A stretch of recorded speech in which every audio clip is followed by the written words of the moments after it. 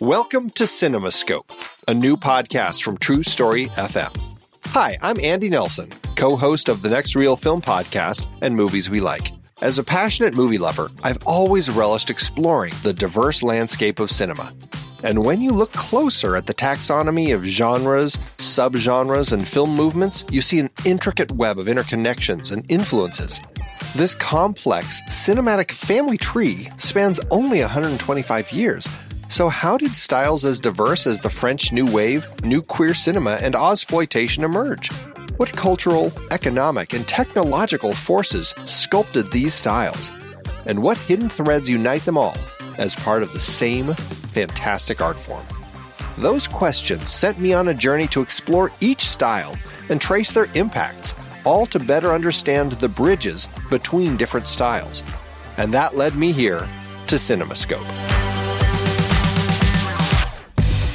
In each episode, I'll be exploring one particular genre, subgenre, or film movement in depth, inviting expert guests to help us all better understand what defines that style, how it came to be, and what branches it, in turn, influenced on this big cinematic family tree. For example, how did German Expressionism shape American film noir? What's the difference between westerns, spaghetti westerns, and Brazilian nordwesterns? We'll examine the economic and socio-political forces that birthed categories like blaxploitation, and we'll spotlight visionary films and directors key to the evolution of different styles. So join me as we explore the complex forces that shape film's evolution and appreciate the diverse creativity possible in its relatively brief history. Let CinemaScope be your guide to understanding this art form we cherish, how its genres blend, bounce off each other, and advance a rich tapestry of storytelling innovation. Together, we'll gain a deeper appreciation for this wondrous, shape-shifting medium. Our journey begins soon. Be part of this adventure by subscribing to CinemaScope today.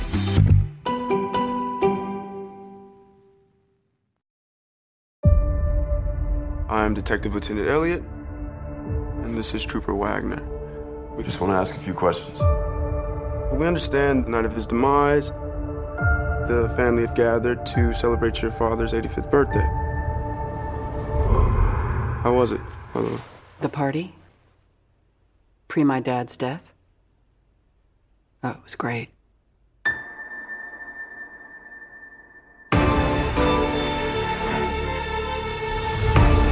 Ladies and gentlemen, I would like to request that you all stay until the investigation is completed. What? Can we ask why? Has something changed? No. No, it hasn't changed, or no, we can't ask. I'm gonna live.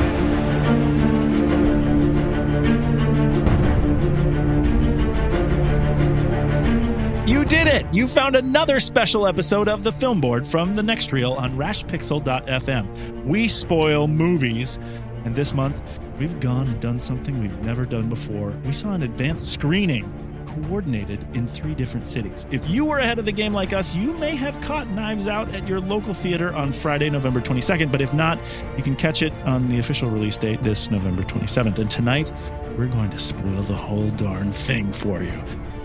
Let's take a second and introduce our gang of thugs tonight. Welcome to Spoiler Town, Pete Wright. Knives are out, beaks are bloody. Hello, Tommy Handsome. It's me, I'm here too. And spoiling always feels so good with Steve Sarmento. Well, all I can tell you is that I think Ryan Johnson, Bob Duxey, and Steve Yedlin did it in Boston, Massachusetts with an Arri Alexa 65 and Hasselblad Prime 65 lens. Hasselblad. I did not know where that was going. Yeah. That was a deep cut. Movie's not even out yet, and that's a deep cut. Love it. I'm JJ, and I feel like not only are the stakes high for us tonight because it is a pre-release spoiler fest, but I know we sometimes can feel trepidation about spoiling this genre. Knives Out is a bit of an old school mystery movie. What other ones have been like this for us on the Film Board? I know we did Murder on the Orient Express for sure. Are there any others? Well, we've done Clue. Oh, you guys have done that on the main show. We did Clue and we did Murder by Death. And okay. And so we've done a couple of these. Right. 3 or 4 of them. Well, so Clue with the multiple endings, that's somewhat the same, but different as well. And since these are older on the main show, this is probably the only time that we've done this that doesn't have the older story, or that someone would have had a chance to see the mystery in advance. I'm wondering if we are reaching the pinnacle of spoilery here. Oh, I see, because we're even ahead of the game. Up mystery that's not technically out yet, and we're going to talk about it. It's so much. Spoil. I'm super intimidated now. I didn't know. That's what I'm here for. I'm here for stakes. Yeah. It's a good point. Anxiety. It's a really good point. Well, if that's the case, then maybe we'll hold up a little bit and make a distinct call out when we get into spoiler territory. We'll play it. We'll play a little fast and loose, but we'll do it. Before we get started here, if you're listening to the show, you should go learn all the good stuff about the Next Reel extended family of podcasts at thenextreel.com. There are cool ways to join us and our fun community of film fanatics there. So come on in, because we want to continue the conversation with you. If you haven't heard, the best way to support us is over at patreon.com/thenextreel. We appreciate all of your ears and all of your support. Okay. So. Oh, wait. Money. Merch. Merch.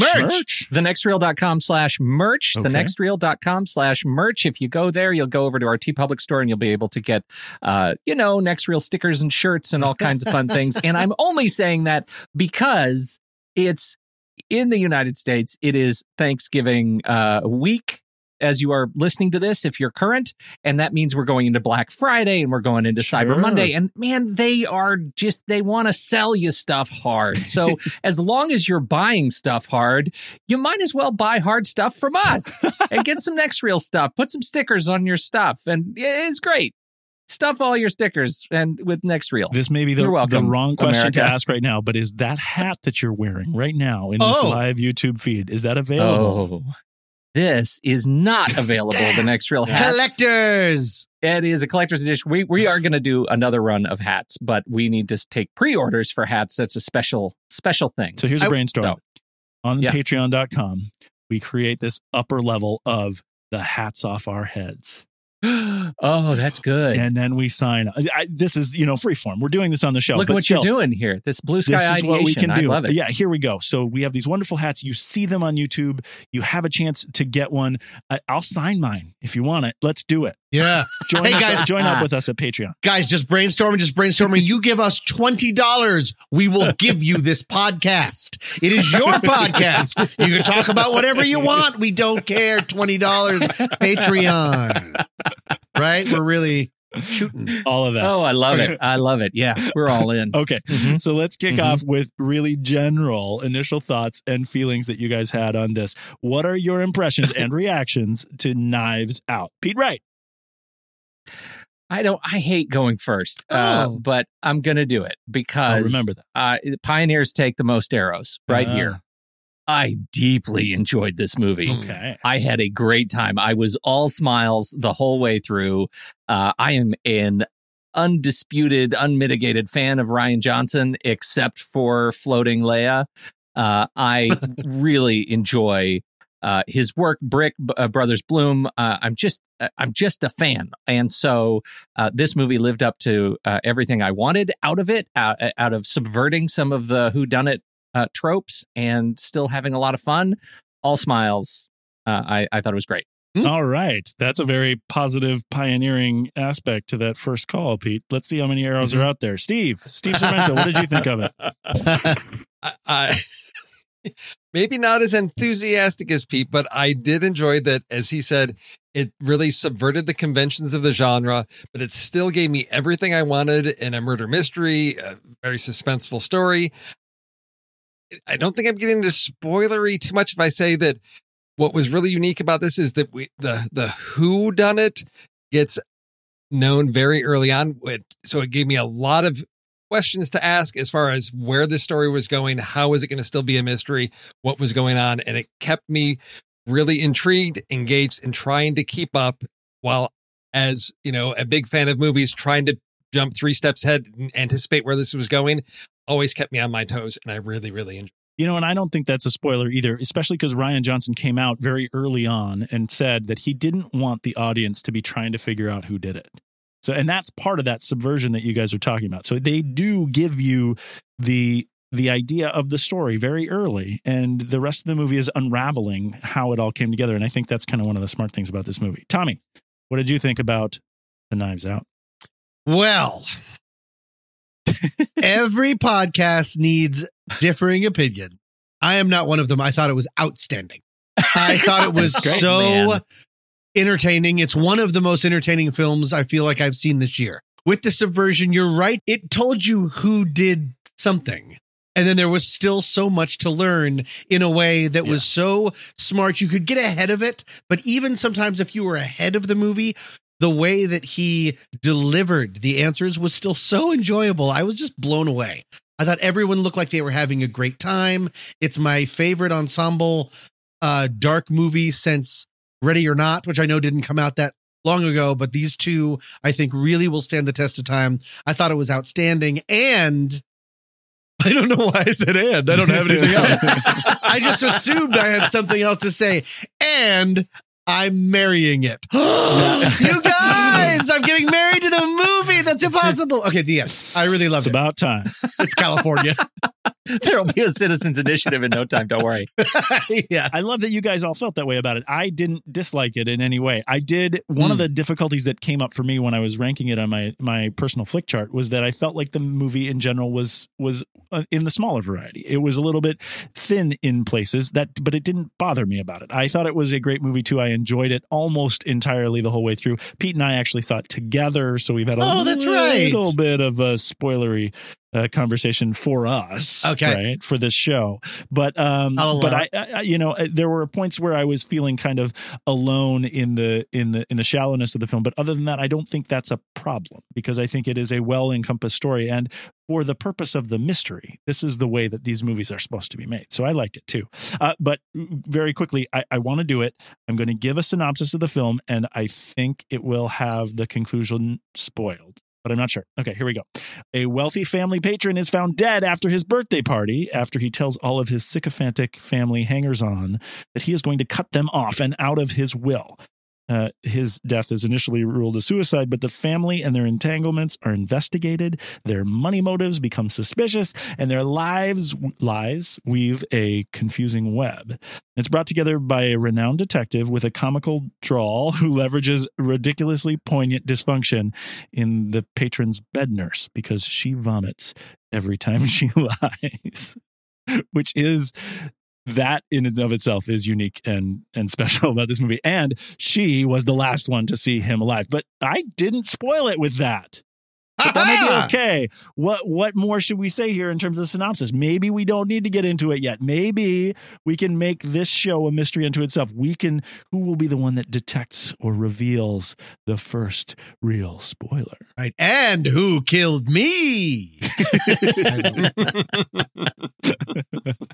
I see here in the notes, I think this is from you, Pete, that you said he came up with a concept for this movie after he finished Brick. Is that accurate? That's my understanding, that he's been tooling around with this for a long time. And you know, he came up with the idea after Brick. He made Brothers Bloom and finally said, this is going to be the next thing I do. I'm going to make this movie, this modern whodunit. And then Star Wars happened. Sure. And so he's just been in a place of distraction since then. So, you know, once the table was set, I think it's actually great because he has, like, to Tommy's point, this at his disposal now, he has this incredible ensemble cast. Who wouldn't have all joined up right after Brick, of course. Yeah, probably. It might not have had as much clout to do that right after Brick. I don't know. I think he made use of these people in a way that I think shows a maturing of his directorial style and chops. And I think it's been really fun to revisit a little bit of Brick and Brothers Bloom going into this one, because you can really see how he is developing as a director, and you can see how tight this film is. You know, how tight it has gotten over, particularly the Brothers Bloom, which I think loosened up a bit. And I still love that movie very much. And I actually really love that Rachel Weisz is in that one, and now he's directing Daniel Craig in this one. I think that's really charming.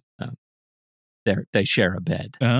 Oh, did you hear me go? I felt like because I had no idea why. I was like, because they're the same person. No.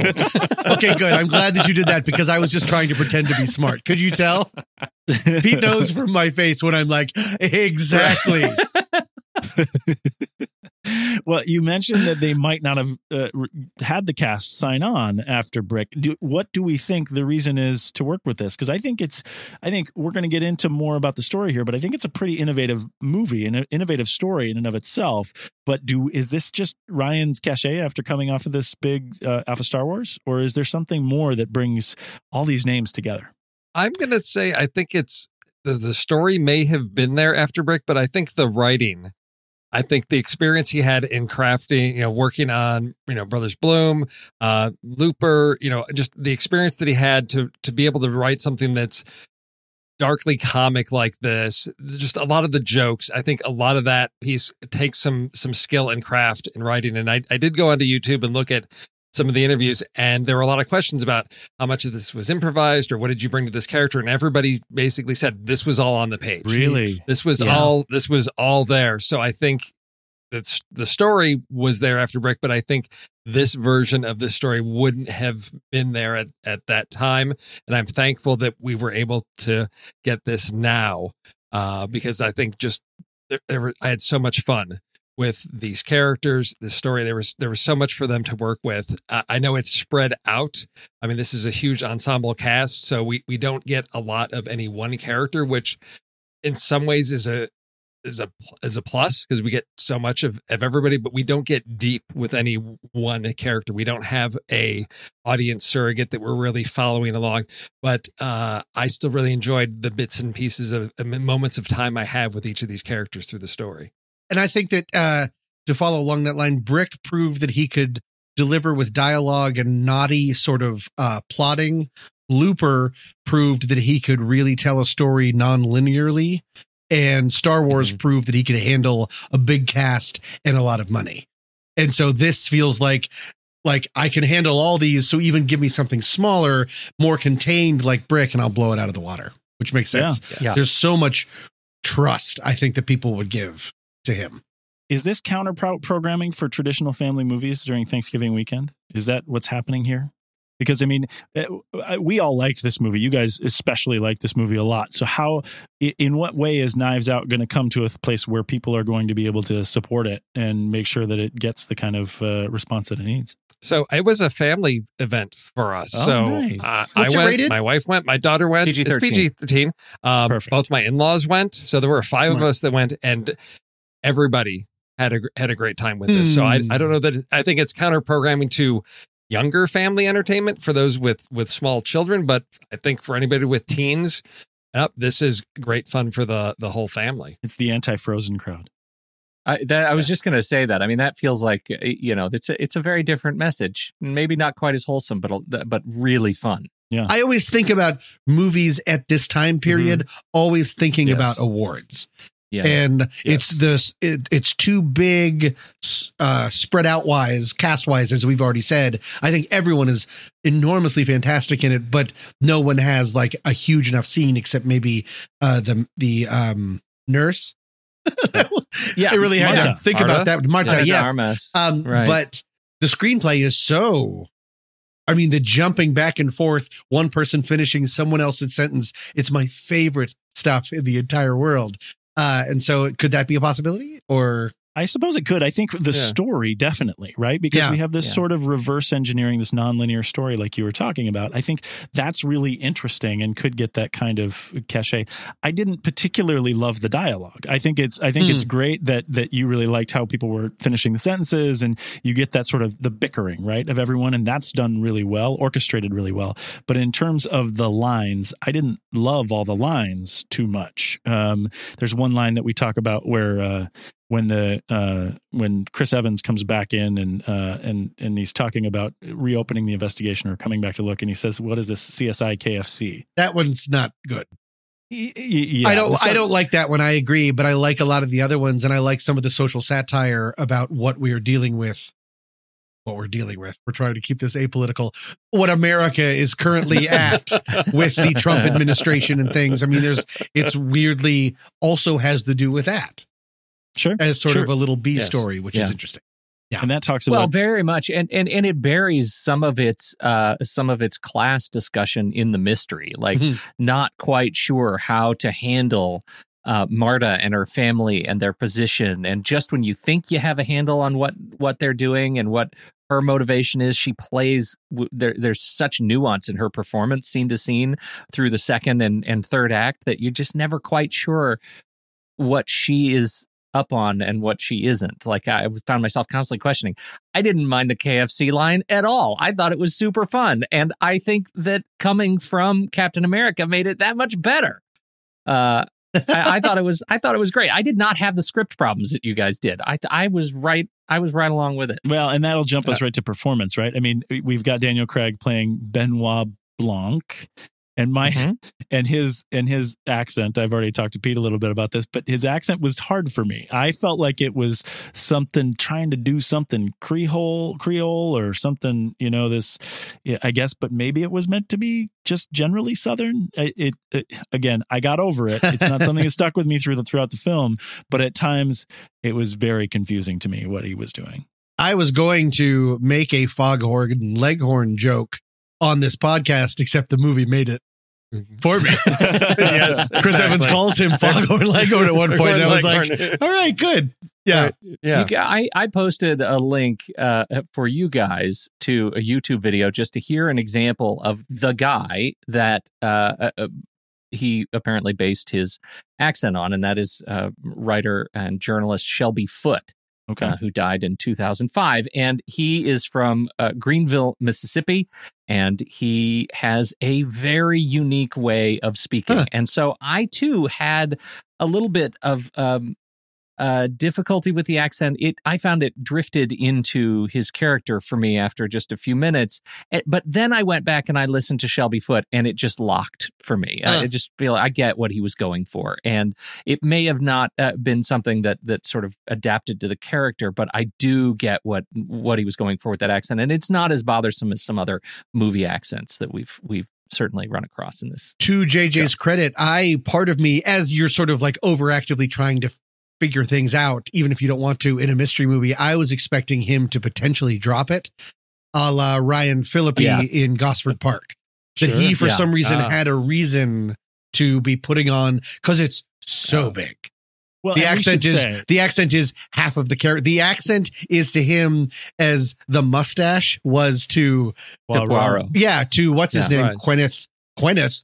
Kenneth Branagh. No, it's pronounced Gwyneth. It's pronounced Gwyneth, and he's opening Goop. Okay, go ahead. Well, and we should say that Benoit Blanc, is the detective character. He's the guy that's brought in to do this, and we have said that we've seen in reports that people are talking about him as a Southern Poirot or this kind of thing, where they're bringing him in to have that kind of big personality like that. And with Pete, what you're talking about with this link, it sounds like that's the natural thing that's there. But I was doing the same thing as Tom. I was thinking there must be something that's not completely correct about this. This has to be a gambit. Right. And this movie... Well, I think that's the whole point of a movie like this, I think, is to sort of keep you off balance on this, as far as, is everybody who they appear to be? And is somebody playing a con on someone else? And so you have a character that goes big like this, but it does fit in with the Poirot type of a character, of somebody that's sort of I don't want to say caricature, but borderline on that, with such a big personality. It fits with, to me, again, the expectations of the genre. So I went along with it for that. Well, and here maybe we should talk about the spoiler, right? Because we're talking about expectations and what we think through all this. When we talk about Rian Johnson trying to make it not that traditional whodunit, where we all are wondering who was doing it the whole time. What he does is he creates a knowledge base for us to understand who the killer was, or how the patron dies early. And at that point, it kind of changes the way that you watch this movie. If you're just watching how the murder or how the death happened, it's no longer a whodunit, even though what they did is give us motives for everyone else in the house at the time. It is a little disconcerting at first. I remember sort of going, oh, like we just got here. Like, what are we? Okay. Like, I was afraid that like they would switch the reels. We don't have reels anymore. No, we have DCP, but still like I was like, all right. But for me, that created some great dramatic tension because now it became a case of, can this person outwit the great detective? And to see that play out of how can this person now try to hide their tracks and keep him from discovering, who this, what happened, created a different type of expectation, for me of where the story was going. And it made it a completely different type of movie, still just as fun, and still kept that suspense because it's is he still going to figure it out? But now for different reasons. You're not rooting for him. You're almost rooting against him. That's the subversion of the genre. And at this point, we can't keep saying this person because we have to say that Ana de Armas as Marta accidentally, in her belief, kills this patron, and then she conspires with this patron to cover her tracks. And the rest of the story, at this point in the story, is for us to try to believe in our protagonist, this wonderful Marta, and how she can actually follow all of the instructions she was given, so that she does have her tracks covered in this. But that's the subversion, because it is still a mystery. It's just told in reverse. In that we know the outcome, yet we're following this detective trying to suss her out. And there's an earlier, this isn't as important for the long-term conversation, but there is a subversion even before that I think he uses to make this subversion palatable, is we, just the audience, are given information before Daniel Craig during their initial interviews. And that many all of them, we see them all lie. That's never happened in any Agatha Christie or something. He has to figure out those things. And at the very end, you see what really happened. We're seeing what really happened just in the middle of a conversation, which is fascinating. That's the thing that I think I found really twisted about the architecture of this movie. The first 15 minutes, we get the whole thing and we see all of the mechanics of their lies during their interviews. It was at 1 hour as I'm sitting there and I look at my watch and I think, well, all of the questions that I personally had have now been answered. Right. What the hell comes next? Right. I have another hour and 15 some odd minutes with this movie, and now it's a why done it, and I'm supposed to care about that. And that is what's really marvelous about this movie, is that I found myself deeply interested in what he was going to give me in the next hour. I haven't felt like genuinely interested in the surprise part of the mechanic in a long time. And I think that's a real gift of this movie. And that's something that he is sort of uniquely interested in playing with in his other films too. And I felt really good about that twist. So now that we've got sort of this whole subversion up front and you now know this, is this going to hold up to a rewatch? I mean, because I know there's one thing that I am already thinking about. I need to go back and watch this again because during that early scene, as they're being interviewed and Benoit's in the back and he strikes those piano keys, I need to be paying attention to know, is he cueing us in that he's detected a lie? What's going on with those pieces? Because it's something that's very important. And there's so many layers to this that for me, at least to answer that question, to understand this detective, I need to go see that. I'm anticipating a little bit he put in stuff. Different level of appreciation of how everything's going to work together on this. But for me, just knowing that we've got things subverted, I'm still anticipating high rewatchability. I think so too. And I just, even as JJ and I are watching the movie, like those first 15, 20 minutes as we're getting them lying to you, once you discover they're lying and that there are like you see the same shot from different character perspectives and you realize it was like the third or fourth one. JJ looks at me and he's like, oh, did you see that? I'm like, oh my God, there are different things going on screen of the same flashback. In every story. Yeah. In every story. And meaning I thought changes. That was just, yes, different changes. people behind the sparkler cake. There's a person on the right. Because that's how they remember themselves, or that's how they want to present themselves. They were the closest one behind the most important person behind him blowing out the cake. That stuff is going to have ramifications. Very fun. Highly rewatchable. And then we have the dogs barking, right? The dogs barking, which ends up to be a key thing to unsolve the mystery. It's only mentioned once in the earlier part. And I'm sitting there thinking, how come they're not mentioning this over and over again? And it's because Benoit Blanc is able to bring that back up later on when he wants to do it. The other thing, as Ransom storms out, Chris Evans storms out of the room. In the first time he does it, old great grandma says, "Ransom?" And then she never does it in anyone else's story. So I can't remember whose story that was either. And why was it in that story? Like, that's about the piano pinging too. I think I had to consider it when you asked, whether it's going to hold up on rewatch, but I think it is, because I think it's going to get more fun, especially when you love this movie. It's going to get more fun for you to start piecing everything together. I think he's too meticulous to not have all of that stuff. It's almost, you get a bit of a Kubrick feel for it, of like, especially it makes so much sense that he's had this kicking around since Brick, because this film is meticulous. Yeah. You brought up the dog thing. I love it's not even worth, he does this little bit of subterfuge just to cover, because the dog can be such an easy clue. Right. Because we get a clue from the dogs, and then the dogs react one way to one person, but he throws that in by saying, by having Daniel Craig say, "I always find the dogs are a good judge of character." He's now changed what the dogs mean. Rian Johnson has in front of your eyes. And it's just remarkable. That's pretty special. And I think that part of the reason why the subversion works is because Ana de Armas as Marta is so darn likable. So even after we learn that she's accidentally, killed this person, and then she's trying to cover it up in some really elaborate and potentially not comfortable ways, if you see her as trying to get away with murder. This is before we learn that she's going to be the recipient of the fortune, which is, a spoiler as well. But before we learn all that, she's still just trying to get away with it because of this. But because she's so likable in this role, and her family and she has the right motivations and all this stuff, she carries this movie through. It's her story, and she carries it through in a way that's really special, because then as we get to turn towards the end, and the reason why we understand that she is the protagonist, because she wins because of her goodness of heart, it's all consistent throughout the movie. And at no point are you ever questioning whether we should be rooting for Marta. The little things he does and when he does it. And when you meet her family in the beginning, which seems at first like a throwaway scene, of course becomes incredibly important.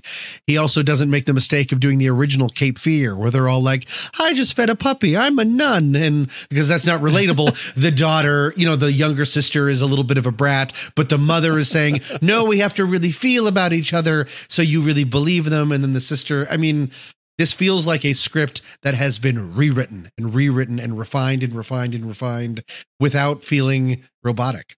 Now, when you usually say that on this show, it's usually as a negative, right? Rewritten and rewritten and rewritten. Well, because it doesn't feel rewritten by committee. It feels like one Ryan's vision movie getting better and better and better. Yep. That's the difference, I think. Yep. He workshopped it. Yeah. Yeah, to the bone. And, to the credit of the cast, I have to say, like, how thrilling was it to see Jamie Lee Curtis and Don Johnson together in this? Don Johnson was great to see. Good. He was so good. And their final, like, just the way their relationship worked and the way it unraveled at the end, I thought was just great. Him in the driveway was just perfect. And Michael Shannon and Toni Collette. This was just a terrific cast. And I'm already on the record as saying I think Chris Evans was just perfect in this movie, and how great it was.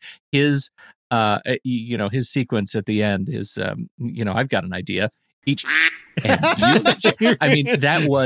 was transcendent. That was an absolutely perfect, family meeting. Golden cinema moment for Chris Evans in that too. Yes.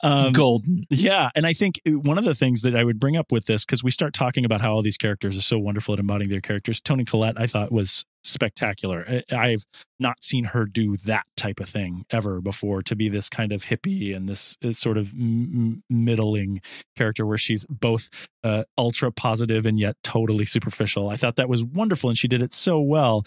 One of the things that I think is interesting is that in all of the promotion for this movie, none of this story has been set out. What they are all these character vignettes. So I've seen the Toni Collette one pretty much consistently in my feed, in my Instagram feed, and all this stuff about Flam and all of her. And she's doing literally a promo for her company. That's neat. And it's nothing about the movie. It's just all about Toni Collette and, or the character, right? I should, this thing. And I think that's really interesting because there's an entire world of people that really despise when trailers give you the movie. And what whoever made this trailer to promote this movie did a great job of saying is it's going to be this kind of movie. So show up. And here are the people that you're going to witness. It's, here's Colonel Mustard. Let's take a look at Colonel Mustard, right? I think that was great. So there were 3 of those videos. There's one for Toni Collette. So for her, for Joni. There's also one for Walt Thromby. And he talks about the publishing house and all these new, the products that they're going to be developing. And then there's also a real estate ad for Linda Drysdale. It's all on the website. So I went there. There is actually a huge contest going. So there's clues hidden in those videos. Because movies so rarely have an actual website anymore. One of those AI contests where there's a whole other world? Well, not quite that far, but there are clues apparently in the posters and in the little, promo videos that you go and you answer some questions to solve a mystery. And not quite as big as the Beast thing from AI, but a similar type of. You spend your time doing some research, checking out the website. So, because I was wondering why they did that as well, because you don't see those types of promotions for movies anymore. They're going sort of old school with the big contest. What do you win? Do you know? Prop knife. You have to answer a question. We have to start, and I guess you have to answer the big question, and that gets you some type of digital prize, and then that will get you an entry into the big sweepstakes. I want to play. That sounds great. Oh, there you go. That's Tommy. a perfect thing to do for this kind of movie. That makes sense. Oh yeah. Is Rian Johnson known for being kind of a J.J. Abrams puzzle box person? His movies are puzzle boxes, but is he known as sort of loving this kind of meta? I don't know. I haven't seen his TED Talk. I don't actually know if he did a TED Talk. Okay. No, not that I'm aware of. Cool. No. I love that stuff. What about the other players? I mean, we've talked about all pretty much the big names here. Who are some of the other people that you loved in this movie? Well, can I talk about the one I have a problem with? Of course. What? Can we talk about Jaden Martell as Jacob Thromby, who is sort of like the punching bag punchline character? He has minimal amount of screen time. Minimal role in the plot. There's not a whole lot for him to do. And I know that there were some people, and I think Pete, you can probably put this in the show notes, that his character was inspired by sort of those angry online fans. And they're just, that was angry the one online character fans of what? Because of the whole Star Wars Last Jedi thing. This was his sort of beating up the fanboys that came after him. And I think there's more to it than that. This was he's getting back at the community by putting in an alt-right troll into his movie and not giving him anything to do. Triumph. Okay. Yes. So I mean, I can cast aside that whole whether or not it's a personal thing about him and the online, hate groups, whatever. It tied in very nicely, I think, to the whole sort of political conversations that we see the family having, and how parents and kids may be at different ends of the political spectrum. Mm-hmm. That's fine. Gives a sense of time and place now. But as far as the story, he's the one character that didn't have, everybody else had something to gain or lose or was somehow playing this game. Jacob is the only one that just is really sort of really passive about everything because, Meg's got her whole college thing going on. She's got a relationship with Marta. But Jacob, he just wasn't there. Well, and I guess even Donna, that's we've got two characters that are present, but just really have no active Donna, role wife in of the Walt. story. Is that who you're talking about? Yes, I think there's a cut of this movie where he has more scenes. And they were cut out because he's so either polarizing or is such a villain or too timely, something like that. That to your credit, I think that, and he's like a real actor, like he's with It and all this stuff. He's such a huge up and comer. I think that maybe they just sort of shot it, re-looked at it and was like, he's pushing things. Because I like how he uses the socio-political situation that we're going in, where Don Johnson's character isn't saying like, kill everybody, they will not replace us. He's delivering what he thinks are very salient points, which a certain amount of people, and maybe having that character talk too much. That character does drop the term anchor babies, but that's just my guess. Yeah. I enjoy conjecture, mystery. Yeah. I think one of my favorite parts is when Don Johnson, where they're having the family argument, and Don Johnson is trying to make the point that that Marta's family came here legally and wanted to bring her in to ask her for a comment to like back him up, and then he hands her a plate. Yeah. Yeah. Yes. Oh, that was devastating. And also when he quotes Hamilton. When he goes, immigrants, we get the job done. Hamilton, right? Hamilton, I was right? like missing the point. It's so great. He looked like he was having a ball. Yeah. Don Johnson. Yes. They would just cut to him sometimes and he would just be laughing. Yeah. Yeah, no, I thought all of that was handled really interestingly. That's just my guess, Steve, is because so much of it was so subtle that maybe his character would have pushed it to the side. Well, and how quickly can that conversation completely derail the reason we show up to this movie, right? Like, this isn't a movie about that, and we want that side character not to take us in a direction where we're feeling something that distracts us from the why done it. Exactly. Right. It's meant to be an extreme comedic point within the mystery, not what the movie is about. They want to use that I agree. as opposed to making the movie about that. So I think you may be right, Tommy. I did it. Welcome back to conjecture.com. We saw in the credits roll, we saw Joseph Gordon-Levitt, just Joe. What? Had a credit in this movie. Looper? It's voice only. Yeah, it's a voice cameo. His voice, well, because it goes back to Brick and also Looper. Yeah. Yes, well, Looper, but we the all other like Looper? detective. Oh, The other detective is I liked it. Trooper Wagner. So the other troop. So we've got the two that are there at the beginning. So Noah Segan, he was also early back, in Brick. So it's Oh, I Ryan didn't know Johnson he was having in those that. That's actors. Yes. So he's got his voice That's that nice. he's, his Lucky Charms, I think he brings with him. I don't know. I love that. I love it when Yes. filmmakers bring people along, even just for little things, almost like, you said Lucky Charms. I'm just repeating what you said. Yeah. Love you, Tommy. Totems. All right. Totems. Ooh. So anything else about any other cast members that you want to point out? We talk about that, him bringing along these people. There's a lot of kind of bit parts in here. He's making some tributes as well. Yeah. There were two. The first one was Frank Oz. That is absolutely, it was great to see him. First thing he's been in since Blues Brothers 2000. Wow. Where he is not a voice character performer. But the other one was M. Emmett Walsh, and I had to take a minute as I was reading about this because the part that M. Emmett Walsh plays, the sort of gate guard security guy, was supposed to be played by Ricky Jay, who apparently they were ready to do it, and he passed away on November 24th last year, and he made him sound like he almost passed on the role, but he passed. He passed on the role. From life. He passed. He passed before the. He was fired from breathing. Statue. Yes, but he's in the movie. I mean, his there picture. is a picture of him in the movie, right? Just right before we see Walsh on screen. So it's great. I miss Ricky Jay. Me too. That was it. And I will officially never stop enjoying watching Michael Shannon play Michael Shannon. He is not throwing a lot of variation in there. Either he's a mean, scary sucker or a mean, scary bully. And either way, I'm in. Oh, and this time he has a cane and a beard. Woo! I am in the Michael Shannon business. They used that cane so threateningly.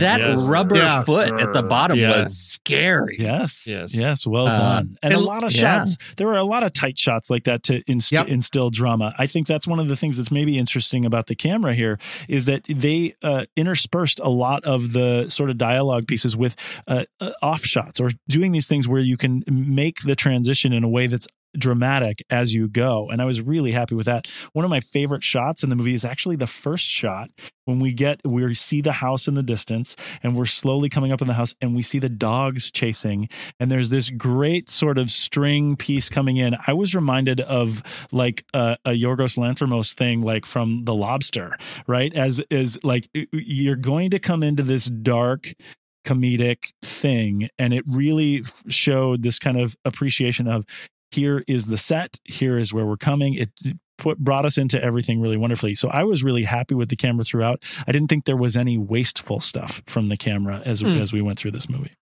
So I do want to talk about Lakeith Stanfield and his Lieutenant Elliot, who to me is sort of the grounding factor in this, because we've got all this craziness going on and he keeps things rooted in reality. And there's one of my favorite lines, which was, that was the worst car chase ever. Because it was accurate. That's the big part. Yes, exactly. He's the audience surrogate. He's the audience surrogate, you think? I think Lakeith Stanfield, because he's the one saying, settle down, you're kind of crazy, Foghorn Leghorn. He doesn't say Foghorn Leghorn, but he's the one that's like, we can wrap this up. This is all dumb. Like that. And then it just keeps becoming, he's the one saying, you're all nuts. You're all crazy. And that piano is annoying. Like he's... and making him the audience surrogate makes me like his character more, because otherwise the character doesn't really have a point in There's the not story. as much to hang on to. Right. Yeah. So that's if you call him the audience surrogate, I'm actually going to be happier with his position. I liked some of his lines too, and I think I think Lakeith did a great job there. I was happy with the way he brought it off, but I was disappointed that the character didn't really have a position there other than to be a counter to the super fan other officer, right? So I think I was really happy. I really like thinking of him as the audience surrogate in this role. I think he was the one person that wasn't in some way a cartoon character. Everyone was such an extreme in some way, or campy or something. He just, and that's his brilliance of just being able to talk normal. Right. He also didn't cool it up. He also didn't go, hey, everybody. Like he was just like, what's happening? Right. This house is so dumb.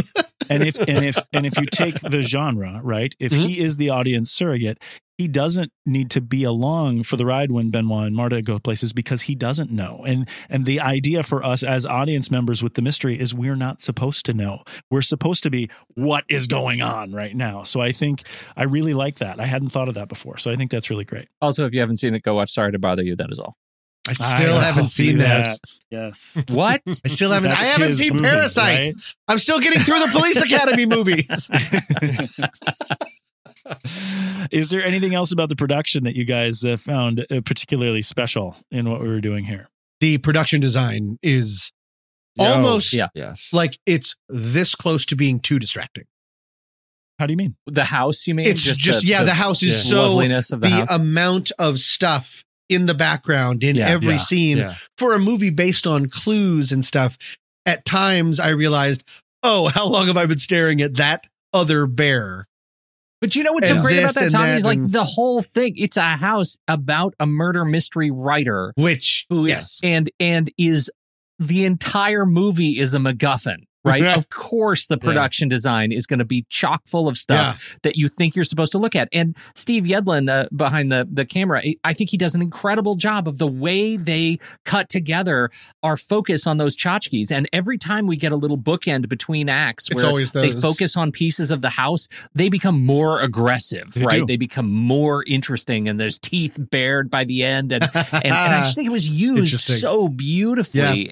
So, of course, I think that's just luscious, and incredible patience not to use the ring of the son of knives until the very, very last moment. I thought that was just great. I expected them to pull a knife out of there way earlier and to hold that off, and to that great reveal scene where we come in across kind of parallax to the knives, and Benoit turns around, and it's just a great dramatic moment. This movie is full of such perfect hero shots. I just thought it was exhilarating. Steve Yedlin did all of his movies too. He's sort of made they're partners. That's great. I love it. Yeah. I think one of my favorite production design pieces in the whole movie is the trick window that has a painting of someone coming through the window. Coming through a window. I love Talk about a MacGuffin in a McMuffin right there. That's amazing. Now, Pete, aren't you the person that really despises when movies use the title in the dialogue? I am. I'm that guy. I hate it so much. You directly when they said it. I know. And I know. You know what? Because I like the movie so much, it had earned a lot of credibility to me. So it's not like it lost a star at that moment, but this was one of those movies where, to me, it was in the it was in world enough that it felt kind of a piece to the narrative. And I have to admit. in sentence enough. Like they didn't. No one went. They really have their knives out. Like it wasn't a real. Yeah. You truly are the miracle worker. That's not. Well, that's also not. I think I've talked on the podcast before that a friend of the show, Todd Weinger, believes that every movie should end with the title. That was quite a Milagro Beanfield War. It should always. This experience was a real looper. Yeah, exactly. Boy, is he psycho. Anyways, I feel like I've made these exact same comments on other ones. But no, I liked it. It was so natural in the script. It made me wonder what came first, that line or the title. Because I feel like when you're going through of like, hey, that's kind of fun. Yeah. I think that's fair. It also was shot in Boston and on location in a lot of places in Massachusetts. Mm-hmm. That isn't super normal, right? I mean, is he a Boston guy? I don't know the answer to that. No, he's from Colorado. Rian Johnson. What? From where? Yeah. But I'm from Colorado and I'm not famous or successful. What's his secret? You have to make a movie that's a brick. And end it with that line. Right? No, I was really happy with it. And it really did appear like the location shots I thought were special. I was happy with the fact that they did that. I wonder, is there a house in like this in Boston that they shot? That's great. If there is, it's gotta be. I think that's wonderful. They really made use of the location shots in a very special way. I was happy with all that. If you guys don't have anything else to say about this movie, it might be time for us to rank it. Knives Out to share and find out where this film shall rank as we declare Knives Out to slash and rank rehash. Will we agree or shall we clash? Knives Out. That was to the tune of Beetlejuice for no reason. That was seriously the Yoda baby of Tom's fantastic. It's been a while. Songs. It's been a while since we've had a great Tommy Flickchart song, and that's because movies have kind of stunk for a while. So I am really happy that we had that one. Very cool. We've got all the movies that we've talked about on this show ranked over at flickchart.com/TNR Film Board. Flickchart is a really cool site where you can create a tournament-style stack ranking of your movie preferences. So check it out and find out how your film favorites fare against ours. I think all of us have individual flick charts, or most of us do as well. And I think it's really fun to do this. So let's do it for the show. Pete, where do we start? Knives Out or Hail Caesar? Knives Out. Knives Out. Knives Out. Knives Out it is. How about Knives Out or Split? Oh, that's not fair. I think I'm going to say Knives Out. Opening bid with Knives Out. And I am going to go with Knives Out. 2 for Knives Out. Are you waiting for me or are you going to go, Pete? No, I'm waiting for you. I might change this, but I'm going to say Knives Out. Okay. Pete? Outstanding. Knives Out takes it. Nice.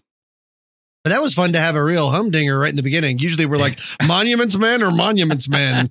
And I just want to go take a nap. How about Knives Out or Guardians of the Galaxy? Knives Out. Guardians of the Galaxy. Stevie. Knives Out. Petey. Right. Petey. You're both the sharks. I think I think I'm gonna have to say I'm with Tom. I kind of get excited, and I don't know. It's the curse of recency here. Take it. No, it's not a bad curse. No, it's not the curse of recency. It's that there's some movies that are very enjoyable, but have just they're popcorn fun, and then there's films that are fun for different reasons, and so it's a flick chart hate crime, and it is. It's very tough. So what were you, Steve? Yeah. You were Knives Out. I was Knives Out. Yeah. Take that recency. I'd prefer to not paper, rock, scissors this. I'm doing Knives Out. Okay, great. Knives Out takes it. All right. What a crappy horror movie that would be. Like someone trips over a homeless gypsy and they're like, I give you recency. Oh, no. I don't even know how that curse would work, but it sounds terrible. All right. How about Knives Out or Spider-Man Into the Spider-Verse? Into the Spider-Verse. Oh. Knives Out, but close. Spider-Verse. Oh, again. Just barely. Yeah. I think that I am Spider-Verse on this. Oh. one. Okay. That crushes me too. But I'm fine with that. That doesn't hurt my heart. Cool. Well, it hurts my heart because that means that this movie, Knives Out, does not crack the top 10. Oh. It is number 11 Oh. on our flick With chart. a That means soft it's bullet. right behind Doctor Strange and right in front of Guardians of the Galaxy, between the Marvels. I personally wish it would have come up against The Last Jedi, but it did not, alas. So that would have been Alas, interesting. it did not. The Last Jedi is way up there. Oh, Yep. Really? Actually, it's not. Wait a minute. That's Yes. The Force Awakens. It's number is way up 7. there. No, The, it's still yes, up it's there. number 7. Yes. Last Jedi is Yeah. number 7. Force Awakens is number 5. Yes. So- This is a far superior Yeah. movie to The Last Jedi. All right. Well, so how did it do on everybody else's? Well, so my middle block is not Hail Caesar. My middle block is Forrest Gump. Oh, sorry. So it's in the bottom half because I can't say Yeah. Knives Out is better Oh. than Forrest Gump. Yeah, you can. You can. I didn't. I like Forrest Out. Forrest Out. I like Forrest Out. Look. What? All right, never mind. Where are you guys on stars? I say I'm giving it 3.5. So wait a minute, JJ, are you 3.5 with a heart? Yes, I am. Heart. And Tommy? 4 with a heart of gold. 4 heart. And Steve? I am 4 with a heart. And this one came at number 108 on my flick chart. That's the 77th percentile, right below. It's right there next to Ford versus Ferrari. Ooh. So I haven't seen That's that, nice. you Nice. stinker. Yeah. You shall have recency. Yes. And I am 4.5 and a heart. Ooh, very nice. I really like this movie. And in fact, I'm going to see it again. And I have every single hope that this is going to be a 5-star movie for me. I really enjoyed it. And I struggle with thinking of anything wrong with it. And you guys haven't helped that. So Nice. it's 4.5 and climbing. I think that's awesome. And you know what? One of the things I want to point out here before we talk about where we're going to go from here is that we actually did not reveal who really done it. Oh, How did you interesting. manage that? We never did it. We I'm don't kinda spoil happy about movies. that. Well, there's a lot to see in this movie, and I'm happy that if you've stuck with us through this point, that you still are going to enjoy some really neat surprises about this movie, because that's kind of what a mystery should do. So I just kind of wanted to leave it there, and I love it. That's cool. Clearly, from all of us, we do think people should go see this movie. Where do we go from here? Next month is December, and we are, going to go see The Rise of Skywalker. We have a lot of Star Wars lore and history on this show of doing that. So we're going to go see it and see what follows Rian Johnson on the Star Wars parade. Pete, what are you guys doing on the main show? We're in the Steve Martin parade. Yeah. And we're right in the middle of it. And The Jerk, and let's see, The Jerk is out this week. Yep. As you listen to this, Pennies from Heaven is a real laugh riot. I just And- rewatched though the Christopher Walken dance scene is one of my favorite things. Which is fantastic. Yeah, I love that. Well, whole scene. pretty much. I mean, what Christopher Walken dance scene isn't imminently rewatchable? He's fantastic. And you guys, what did you guys just did? We had a trailer rewind that you were happy about. That's right. We did All About Nina, which is Yes. a kind of small film about stand-up comedy, but it is extremely dramatic. And there's something that's going to come out soon, so people can listen to it on the show, right? It's actually, by the time this is out, it's already out. Nice. And so you should go Yes. check your feed and listen to it. We're just a show a day around here. Look a at show us. a day. Look at Love us. Oh, Nextreel.com/merch. also, I did forget to talk about it specifically in the show open, but all you wonderful people out there, after you go to the nextreel.com/merch, should come join us over on our Discord server for a pittance of support at patreon.com/thenextreel. You can come hang out with us on our server, where we discuss lots of remarkable things from throughout the entertainment universe. There's also specific chats about all of our shows, so come and join the gang and post up with us. We play nice. All we are asking for is a mere hay penny, and if you don't have a hay penny, I don't know the next God line. bless you. Oh, that's right. That's what it was. I should know really that, thought that actually. one of you two would know that. Okay, go ahead. Nope. Discord is where we'll keep the conversation going. But for this one, say goodnight, Pete Wright. Good night, Yep. Pete Wright. I'm going to be here. Don't worry Yep. about it. You guys leave. I got it. I'm going to hold down the fort. See you later, Tommy Handsome. Good night, Pete Ray. And one more word from Steve Sarmento. Hondo. That's the one at the next reel. When the movie ends, our conversation begins. Till next.